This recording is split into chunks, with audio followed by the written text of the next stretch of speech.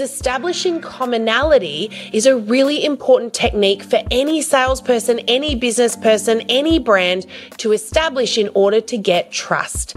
And we know people buy from those they like, know, and trust. Hey there, and welcome back into the Direct Selling Accelerator podcast. I'm your host, Sam Hind. And in the last episode, we started a little power podcast series on Dating 101, which really is about building the relationship on social media with your ideal customer. Last week, we talked about where you should be dating. In other words, should you be using personal profiles, business pages, groups, TikTok, LinkedIn, Twitter, Lemonade, Snapchat? Where should you be?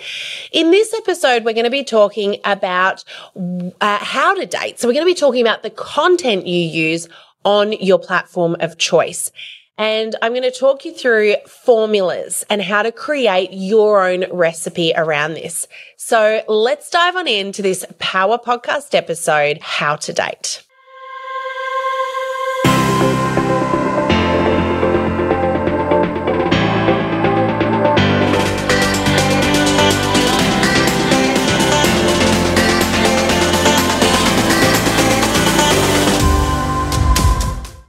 So how should we be dating our ideal customer? Well, there are a couple of things you've got to keep in mind first of all. The method that you should use, in other words, the recipe that you should use will be unique to you. The thing is that there are so many people out there and so many trainers out there that will say, hey, I've worked out how to do social media, do this and you'll be successful. The trouble is that if anyone ever tells you that, I can guarantee you right now, you won't be successful, and here's why. You may have some success from that, but the bottom line is that this person has given you their formula, their recipe, and their recipe is based on their skill set, their abilities, their tastes, their personality, and their ideal customer. So if someone stands up and says, this is how to do social media because this is what worked for me, then sure enough, it might have worked for them, but you need to find your voice. So there's a difference between a formula and a recipe. A formula is what you need to create a recipe, but the recipe itself can be specific to the individual. So let's think about baking a cake for just a little moment. If you were to bake a cake from scratch, you know that there is a formula that you need to make that cake work. You're going to need a flour component, a binding agent, a flavoring component, and a sweetening component to make that cake work. Now, what you use as those components, which I like to think of as the ingredients, is entirely up to you. Now, there's a few things you want to keep in mind. First of all, you need to be thinking about what is your skill set? Because you're not going to create a cake or a recipe for a cake based on skills you don't yet have. You're also not going to create something based on ingredients you don't enjoy. So you've also got to think about, what do I like? What resonates with me and is authentic to me? And then the last thing you've got to consider before creating your recipe is, who am I serving the cake to? Who's the audience at the other end? So you don't want to be giving, for example, my husband is gluten-free and dairy-free, and so I'm not going to give Greg a cake made with plain all-purpose flour. I'm going to have to use a slightly different ingredient in that recipe. So as you go through and you create your recipe, which is your how to date, how to attract people, how to convert people, how to retain them to your business, you got to be thinking about what you're putting out there, and they are your ingredients. Now, the content you put out there, i.e. your ingredients, can be used in different quantities at different times using different methods. But this all comes from playing with your ingredients and working out what works for you and your audience. There is one key, however, I want to remind you of, which is very, very important when it comes to creating a recipe, and that's this. In order to get the recipe right, first of all, you've got to be willing to fail. This is so important. And this is something that many people avoid at all costs. And it's dangerous because if you are waiting to get it perfect on social media, you'll be waiting a hell of a long time. And I can tell you, people don't relate to perfect. So start with where you're at. Now, I'm going to give you a formula right now to help you with your recipe. So the content formula I'm going to give you today is the content formula that's working right now in this industry. So I'm going to give you some ideas of the types of ingredients you're going to want to include in that recipe.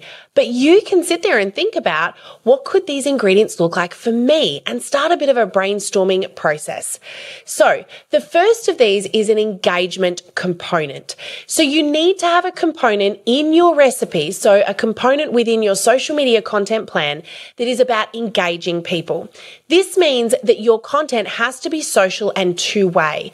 So not everything is you speaking at people. You also need to be inviting them to interact with you. Now, engagement components can look like many, many different things. There are loads of tools on social media to help you with this, but a really simple, easy one is the good old engagement post. Ask a question, have some fun with it, and use those engagement questions to learn about your audience and start meaningful conversations as well. So, engagement component is number one. Number two is you need to have a relatable ingredient. This means that you need to be sharing with people a little bit about who you are. Why? Because establishing commonality is a really important technique for any salesperson, any business person, any brand to establish in order to get trust. And we know people buy from those they like, know, and trust. So you've got to have a relatable component, relatable ingredient in there somewhere. Relatability is simply you sharing things like your stories. Now, they could be micro or macro, they could be big or small, but storytelling evokes emotion and is a really powerful tool on social media. Next up, number three, is add a sprinkle of curiosity and intrigue. When you give everything away, when you tell everyone everything they need to know, they've often got no reason to interact with you and connect, and that isn't helpful.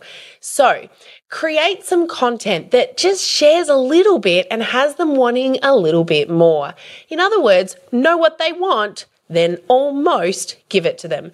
So there are loads of ways to do this, but hooks are a really, really clever tool to use. And I highly recommend that you use hooks as often as you possibly can.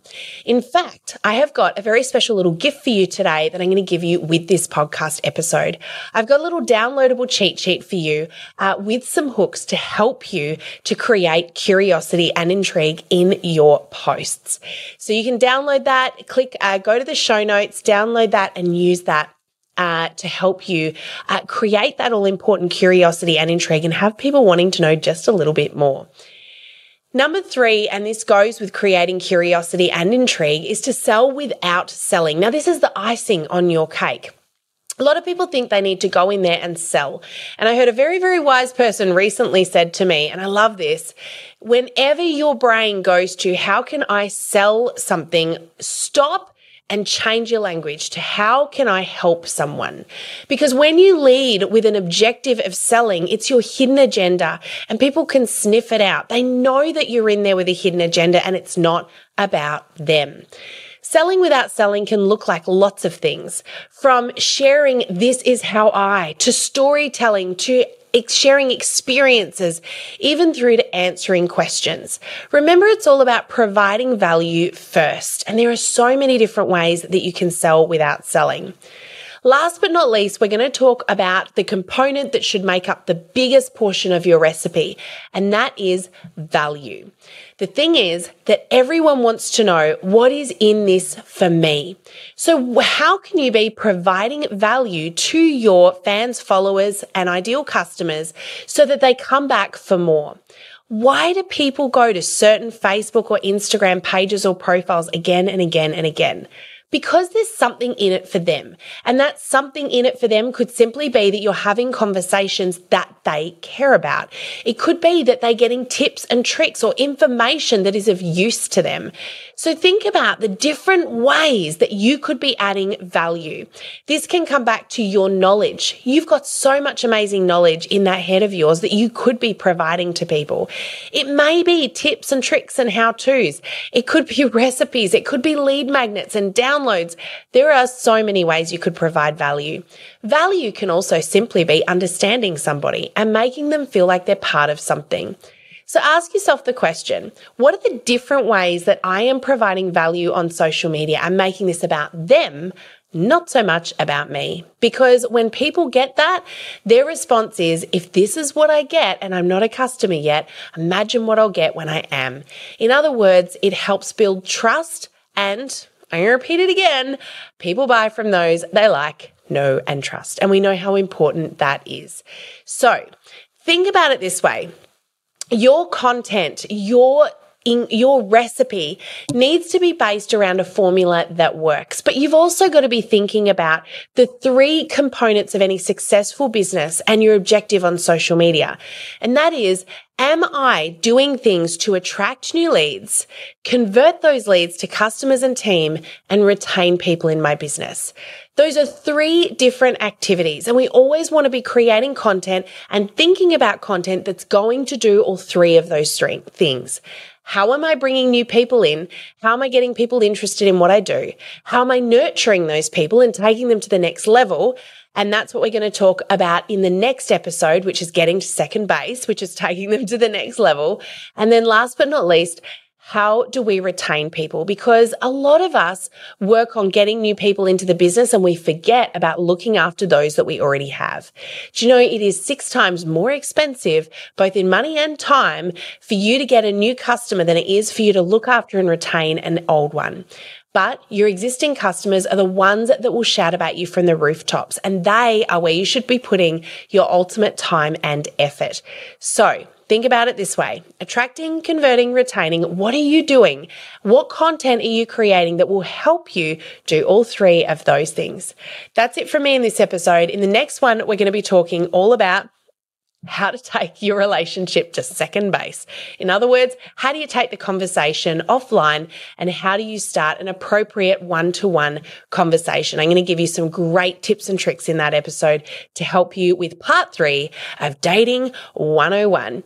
Don't forget to grab your free download from me, Hooks, to help you create curiosity and intrigue and have people stopping on your post. You want to stop that scroll. So make sure you grab that from the show notes.